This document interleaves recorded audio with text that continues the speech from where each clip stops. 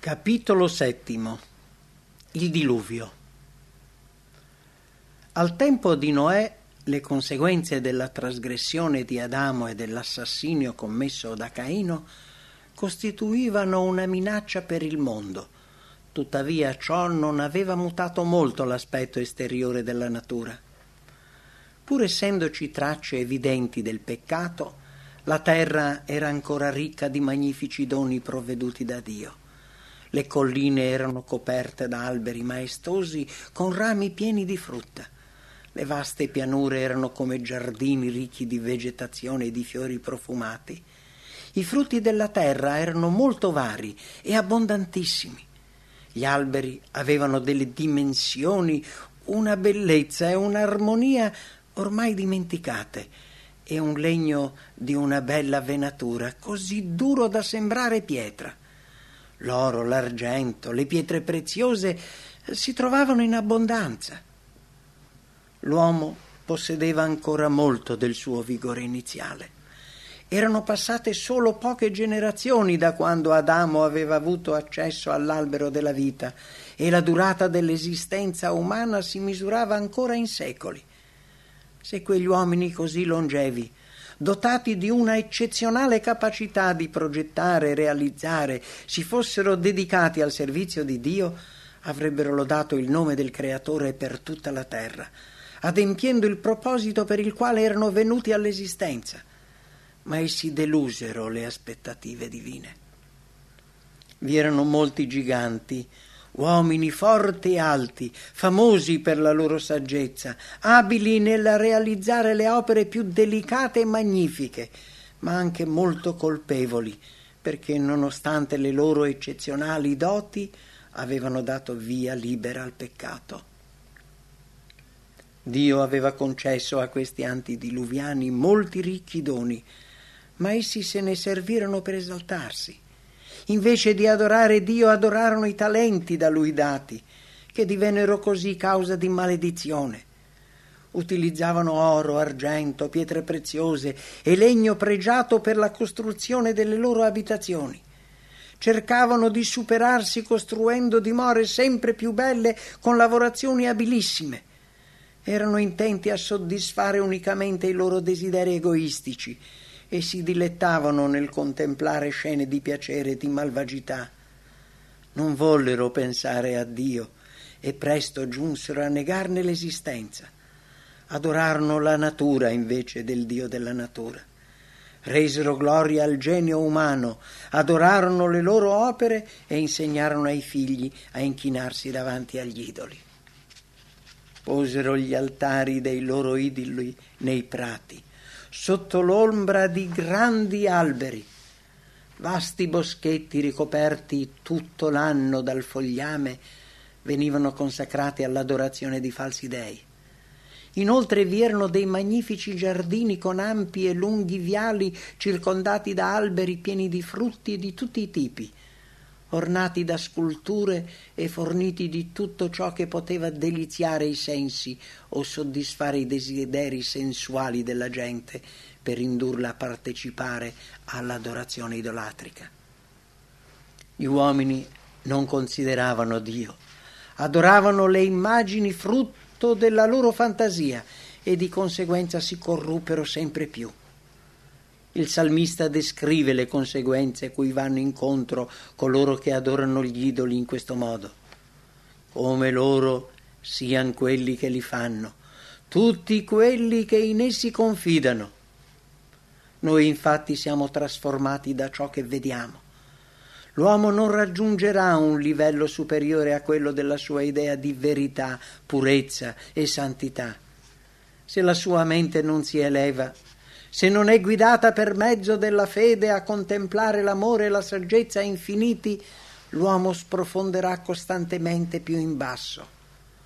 Coloro che adorano i falsi dei attribuendo loro le passioni e le caratteristiche umane abbassano il loro ideale sino al livello dell'umanità peccatrice e quindi perdono la loro dignità.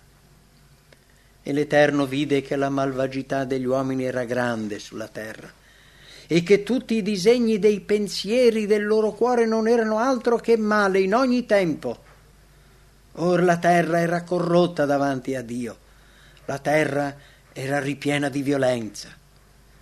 Dio aveva dato agli uomini i comandamenti perché essi fossero una regola di vita, ma tale legge fu trasgredita e come conseguenza il peccato dilagò. La cattiveria degli uomini era così palese che la giustizia era travolta nella polvere e i lamenti degli oppressi raggiungevano il cielo. Nonostante il divieto divino, la poligamia era stata introdotta da tempo.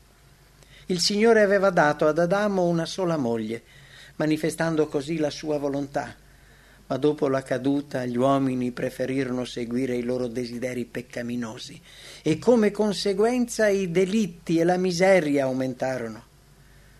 Non venivano rispettati né il matrimonio né i diritti di proprietà. Ognuno desiderava ardentemente le mogli e i possedimenti del prossimo e se ne appropriava con forza esultando per le proprie azioni di violenza. Provavano diletto nel distruggere la vita degli animali e la carne li rendeva sempre più crudeli finché non considerarono la vita umana con sorprendente indifferenza. Il mondo era ancora nella sua prima età. Tuttavia la corruzione era diventata così profonda e diffusa che Dio non poté sopportarla ulteriormente e disse: «Io sterminerò di sulla faccia della terra l'uomo che ho creato». Dichiarò che il suo spirito non avrebbe più conteso con l'umanità colpevole. Se gli uomini non avessero cessato di rovinare con i loro peccati il mondo e i suoi ricchi tesori, egli li avrebbe cancellati dal creato, distruggendo anche tutti i doni che aveva loro elargito.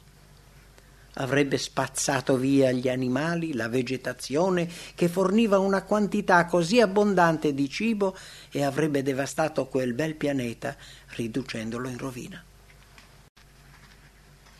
In mezzo alla corruzione dilagante, Metusela, Noè e molti altri operarono per ravvivare la conoscenza del vero Dio e per trattenere l'ondata di malvagità. 120 anni prima del diluvio, il Signore dichiarò a Noè il suo proposito e gli ordinò di costruire un'arca. Durante tale costruzione egli doveva predicare la distruzione della terra e dei malvagi che Dio aveva decretato tramite il diluvio. Coloro che avrebbero creduto al messaggio e attraverso il pentimento e una riforma della loro vita si sarebbero preparati per quell'evento, sarebbero stati perdonati e salvati. Enoch aveva detto ripetutamente ai suoi figli ciò che Dio gli aveva indicato a proposito del diluvio, e Metusela e i suoi figli, che vissero abbastanza a lungo da udire la predicazione di Noè, assistettero alla costruzione dell'arca. Dio aveva dato a Noè indicazioni precise sulle dimensioni dell'arca e su tutti i particolari necessari per la costruzione. Nessun uomo aveva mai progettato precedentemente qualcosa di così imponente e durevole. Dio era l'ispiratore dell'opera e Noè il capomastro. L'arca assomigliava allo scafo di una nave, infatti doveva galleggiare ed aveva altre parti che la facevano sembrare quasi una casa. Vi erano 3 piani e lungo il fianco una porta. La luce proveniva dall'alto e i diversi locali erano sistemati in modo da essere tutti illuminati. Il materiale impiegato per la costruzione era cipresso, detto legno di gofer, che poteva resistere inalterato per secoli. Ci volle un lavoro lento e continuo per la costruzione di questa immensa struttura. Nonostante la forza eccezionale degli uomini di quel tempo, preparare da alberi di quel tipo e di quelle dimensioni il legname da costruzione richiedeva una quantità di lavoro maggiore rispetto a quello richiesto oggi. Gli uomini comunque, pur facendo tutto ciò che era nelle loro possibilità per rendere la loro opera perfetta, non avrebbero potuto impedire che l'arca si sfasciasse nella tempesta del diluvio se Dio non l'avesse protetta dalle acque impetuose. Per fede Noè divinamente avvertito di cose che non si vedevano ancora, mosso da pio timore, preparò un'arca per la salvezza della propria famiglia e per essa fede condannò il mondo e fu fatto erede della giustizia che si ha mediante la fede. L'opera che Noè stava realizzando era una prova della sincerità con la quale dava al mondo il messaggio di avvertimento e mise in evidenza e aumentò la sua fede. Noè, con il suo esempio, dimostrò cosa significhi credere a tutto ciò che Dio dice. Egli investì nell'arca tutti i suoi beni e quando cominciò a costruire quell'immenso barcone sull'asciutto, migliaia di persone vennero da ogni parte della terra per vedere quella stranezza e per udire l'importante e ardente messaggio di quel predicatore singolare. Ogni colpo battuto per la costruzione dell'arca era una testimonianza per la gente. Inizialmente sembrava che molti accettassero gli avvertimenti, ma non erano mossi da un sincero pentimento, non volevano rinunciare ai loro peccati per tornare a Dio. Durante il periodo che precedette il diluvio, la loro fede dovette affrontare una prova, ma non la superò. Sopraffatti dagli increduli, alla fine si unirono a loro e insieme respinsero il messaggio solenne. Alcuni erano profondamente convinti della validità del messaggio di avvertimento e avrebbero voluto seguirlo, ma erano così tanti coloro che li deridevano e li schernivano che si fecero influenzare da un tale atteggiamento e si opposero agli inviti misericordiosi, diventando presto gli schernitori più sfacciati e provocanti. Nessuno infatti diventa così temerario e va così a fondo nel peccato come coloro che hanno avuto della luce, ma poi si sono opposti allo Spirito di Dio che li voleva convincere dei loro sbagli. Non tutti gli uomini di quel tempo erano idolatri nel senso più completo del termine. Molti dichiararono di adorare Dio e sostenevano che i loro idoli erano delle rappresentazioni della deità, che avrebbero facilitato la gente a conoscere Dio. Furono soprattutto queste le persone che respinsero la predicazione di Noè. Nel loro sforzo di rappresentare il Dio con oggetti materiali, non riuscivano più né a scorgere la maestà e la potenza divina, né a rendersi conto della santità del suo carattere e della sacralità e immutabilità delle sue richieste. Quando il peccato divenne generale, quel loro atteggiamento sembrò molto meno peccaminoso ed essi alla fine dichiararono che la legge divina non era più valida, che Dio non voleva punire la trasgressione, che non avrebbe assolutamente giudicato la terra. Se quegli uomini avessero ubbidito alla legge di Dio, avrebbero riconosciuto nelle parole di ammonimento dei suoi servitori la divina voce. Rifiutando continuamente la sua luce, divennero così ciechi che si convinsero che il messaggio di Noè era veramente deludente. La ragione non era dalla parte della maggioranza. Infatti il mondo si era schierato ingiustamente contro Dio, contro la sua legge. Noè era considerato un fanatico. Satana, quando indusse Eva a disubbidire a Dio, le disse: «Non morrete affatto». Grandi uomini onorati, saggi ma profani, fecero lo stesso discorso. Le minacce di Dio, dicevano, hanno uno scopo intimidatorio e non si realizzeranno. Non occorre preoccuparsi, non si realizzerà mai la distruzione del mondo operato dallo stesso Dio che lo ha creato, come non avverrà la punizione degli esseri da Lui creati. Tranquillizzatevi, non abbiate paura. Noè è un fanatico. La gente gioì per ciò che avevano detto quegli uomini anziani, ma allo stesso tempo illusi e folli. Invece di umiliarsi sinceramente davanti a Dio, persistettero nella loro disubbidienza e malvagità, come se Dio non avesse rivolto loro nessun avvertimento. Noè era come una roccia in mezzo alla tempesta Circondato dal disprezzo e dalla derisione della gente, si distinse per la sua eccezionale integrità e incrollabile fedeltà. Predicava con grande autorità, perché era Dio che parlava attraverso di lui. L'unione con Dio lo rafforzò grandemente, tanto che per ben 120 anni annunciò quel messaggio solenne agli uomini di quella generazione, cosa questa umanamente impossibile. Gli antidiluviani ritenevano che le leggi della natura fossero eterne. Il succedersi delle stagioni era sempre stato regolare. La pioggia non era mai caduta. La terra veniva bagnata dalla nebbia e dalla rugiada.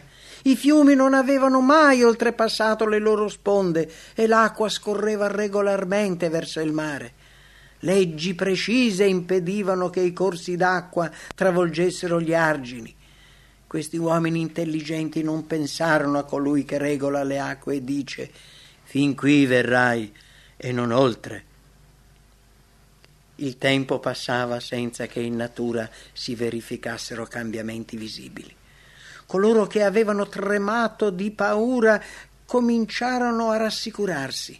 Ritennero, come anche oggi, che la natura fosse al di sopra del Dio della natura e che le leggi naturali fossero così stabili da non poter essere cambiate neanche da Dio.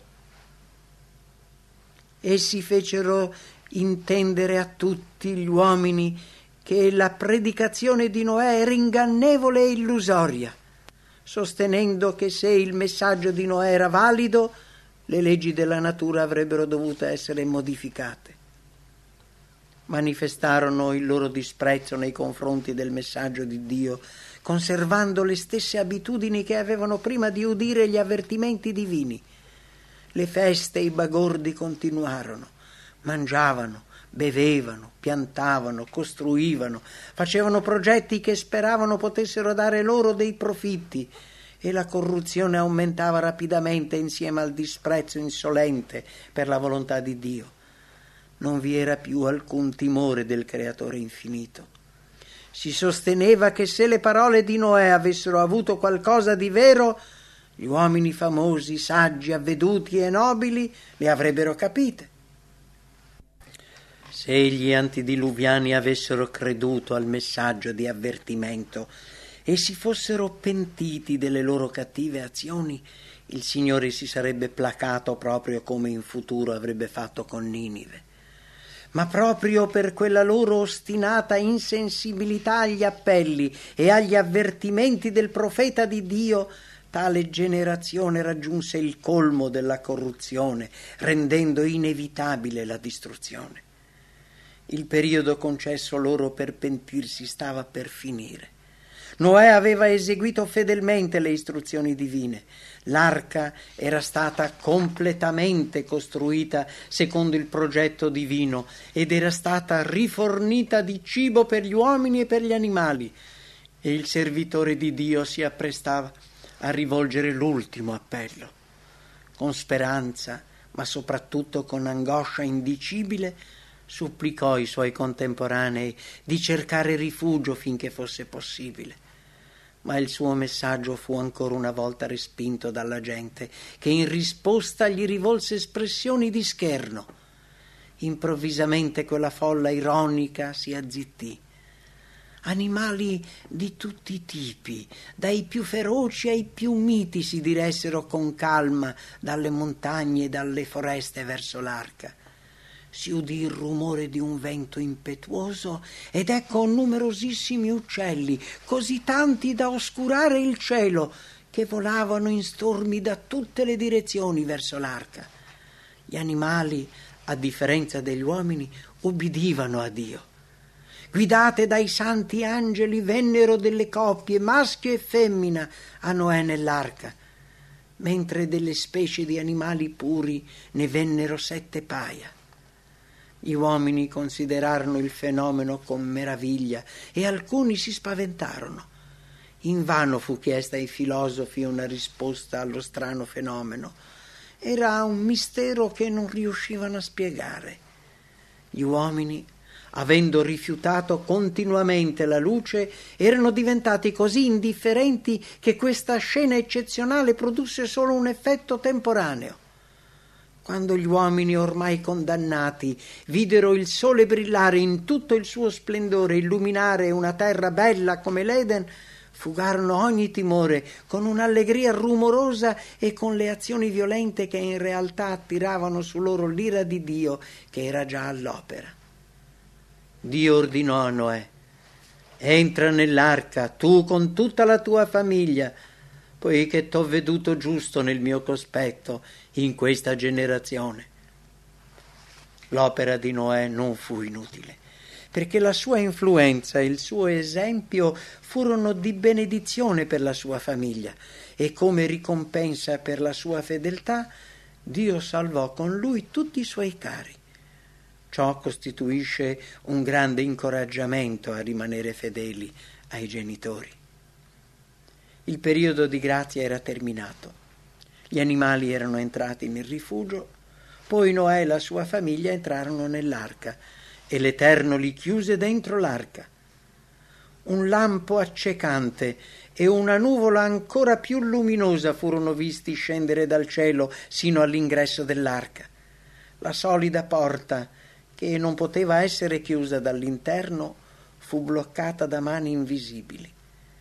Noè fu chiuso dentro e coloro che avevano rifiutato la misericordia divina furono lasciati fuori. Su quella porta vi era il sigillo del cielo. Dio l'aveva chiusa e solo Lui poteva aprirla. Allo stesso modo, quando l'intercessione di Cristo in favore dei peccatori terminerà, prima della sua venuta sulle nuvole, la porta della misericordia sarà chiusa. La grazia divina non sarà più offerta ai malvagi e Satana dominerà coloro che hanno rifiutato tale dono. Essi cercheranno di distruggere il popolo di Dio, ma come Noè fu chiuso nell'arca, anche i giusti saranno protetti dalla potenza divina. Dopo che Noè e la sua famiglia furono entrati nell'arca, per 7 giorni non si vide nessun segno della tempesta preannunciata. In questo periodo la loro fede fu messa alla prova e tutti gli uomini esultarono pensando che l'apparente ritardo confermasse che il messaggio di Noè era falso e che il diluvio non sarebbe mai venuto. Nonostante gli eventi eccezionali che essi avevano visto, gli animali entrati nell'arca, l'angelo di Dio che aveva chiuso la porta, continuarono ancora a divertirsi, a far baldoria e perfino a schernire queste evidenti manifestazioni della potenza divina. Formavano dei gruppi attorno all'arca, schernendo Noè e la sua famiglia con una violenza non più contenuta. Ma all'8° giorno cupe nubi apparvero nel cielo, accompagnate dal brontolio del tuono e dal bagliore dei lampi, e caddero le prime gocce d'acqua. Gli uomini, che non avevano mai visto nulla del genere, ebbero paura. Tutti si chiedevano, senza dirselo: forse Noè ha ragione, forse il mondo è veramente votato alla distruzione. Il cielo s'oscurava sempre più e la pioggia aumentava di intensità. Gli animali, in preda al terrore più cieco, vagavano qua e là e sembrava che il loro destino e quello degli uomini fosse annunciato da gemiti confusi. Successivamente tutte le fonti del grande abisso scoppiarono e le cateratte del cielo s'aprirono. Sembrava veramente che si fossero aperte le cateratte del cielo. I fiumi travolsero gli argini e inondarono le valli. Dalla terra erompevano grossi getti d'acqua di una potenza del tutto eccezionale che scagliavano dei macigni in alto per centinaia di metri, facendoli poi sprofondare nel terreno. Gli uomini assistettero alla distruzione della loro opera. Gli splendidi edifici, i magnifici giardini, i boschetti con i loro dei, tutto fu distrutto dai fulmini e trascinato via con forza.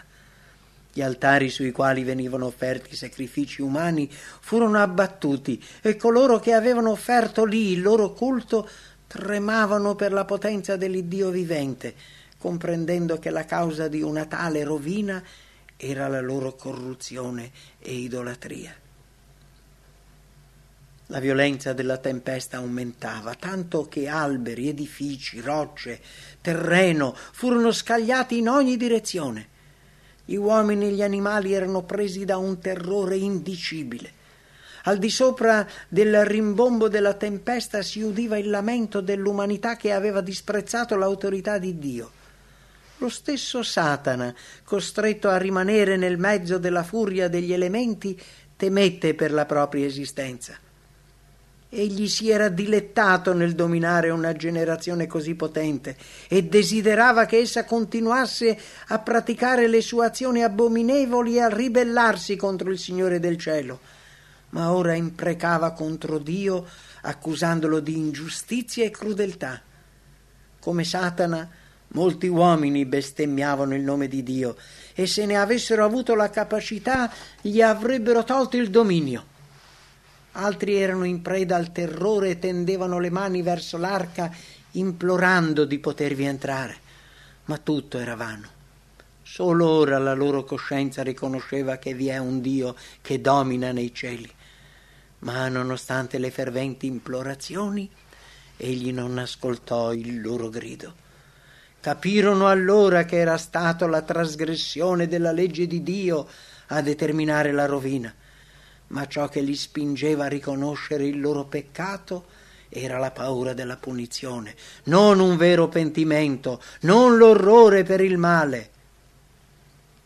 Allo stesso modo, quando prima del diluvio di fuoco il giudizio di Dio colpirà la terra, gli impenitenti comprenderanno la natura del peccato e il significato del disprezzo della sua sacra legge, ma il loro pentimento non sarà più sincero di quello degli antediluviani.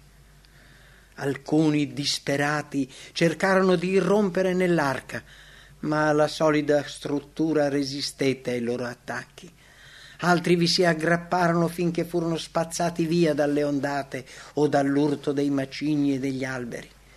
I venti impetuosi che colpivano l'arca e le grosse ondate che la trascinavano via ne facevano vibrare ogni struttura. Anche gli animali che si trovavano all'interno manifestavano la loro inquietudine con dei gemiti. Ma nonostante che l'arca fosse nel mezzo della tempesta, essa continuava a galleggiare con sicurezza, protetta dagli angeli possenti. In mezzo alla bufera, gli animali si precipitavano verso gli uomini, come se aspettassero di ricevere aiuto.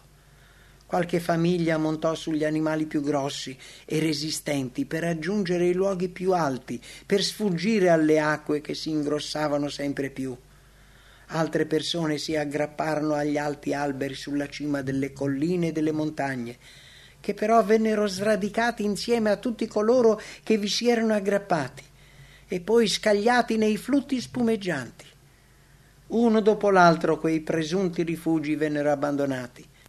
Le acque salivano sempre più alte e la gente cercò rifugio sulle montagne. Più volte gli uomini e le bestie si contendevano un punto di appoggio finché entrambi venivano spazzati via. Coloro che erano sulle cime più alte scorgevano solo un oceano sconfinato.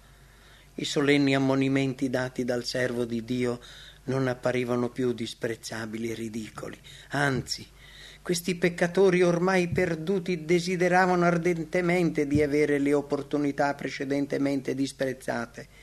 Invocavano anche una sola ulteriore possibilità, un solo atto di misericordia, una sola preghiera pronunciata da Noè, ma quella voce accorata e piena di misericordia taceva.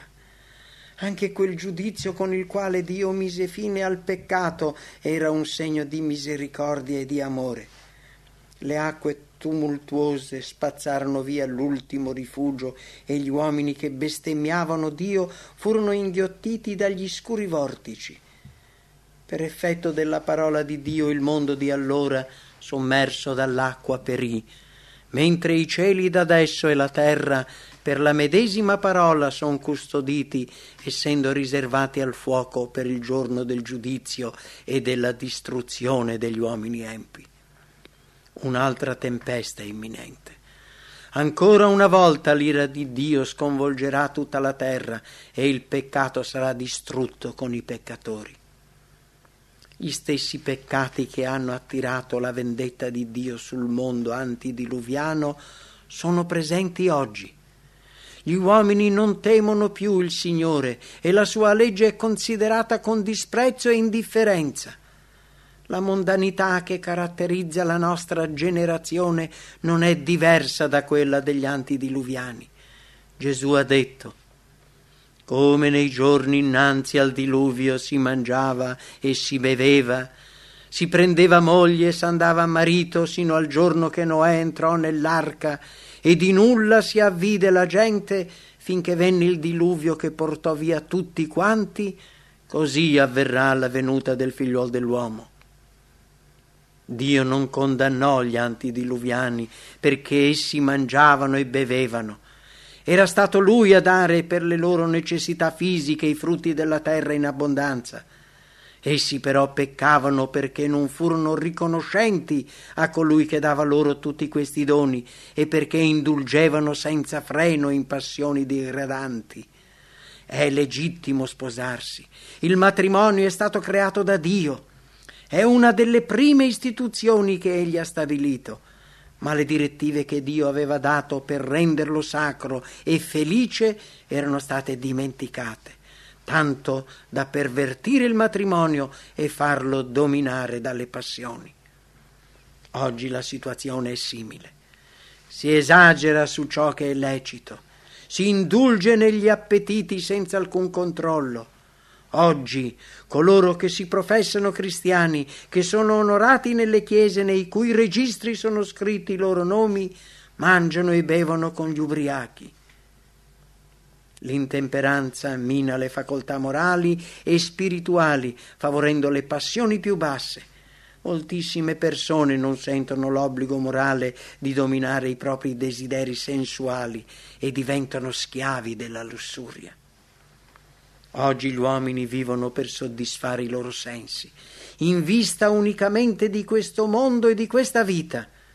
La società è caratterizzata dalla lussuria, l'ostentazione e la prodigalità.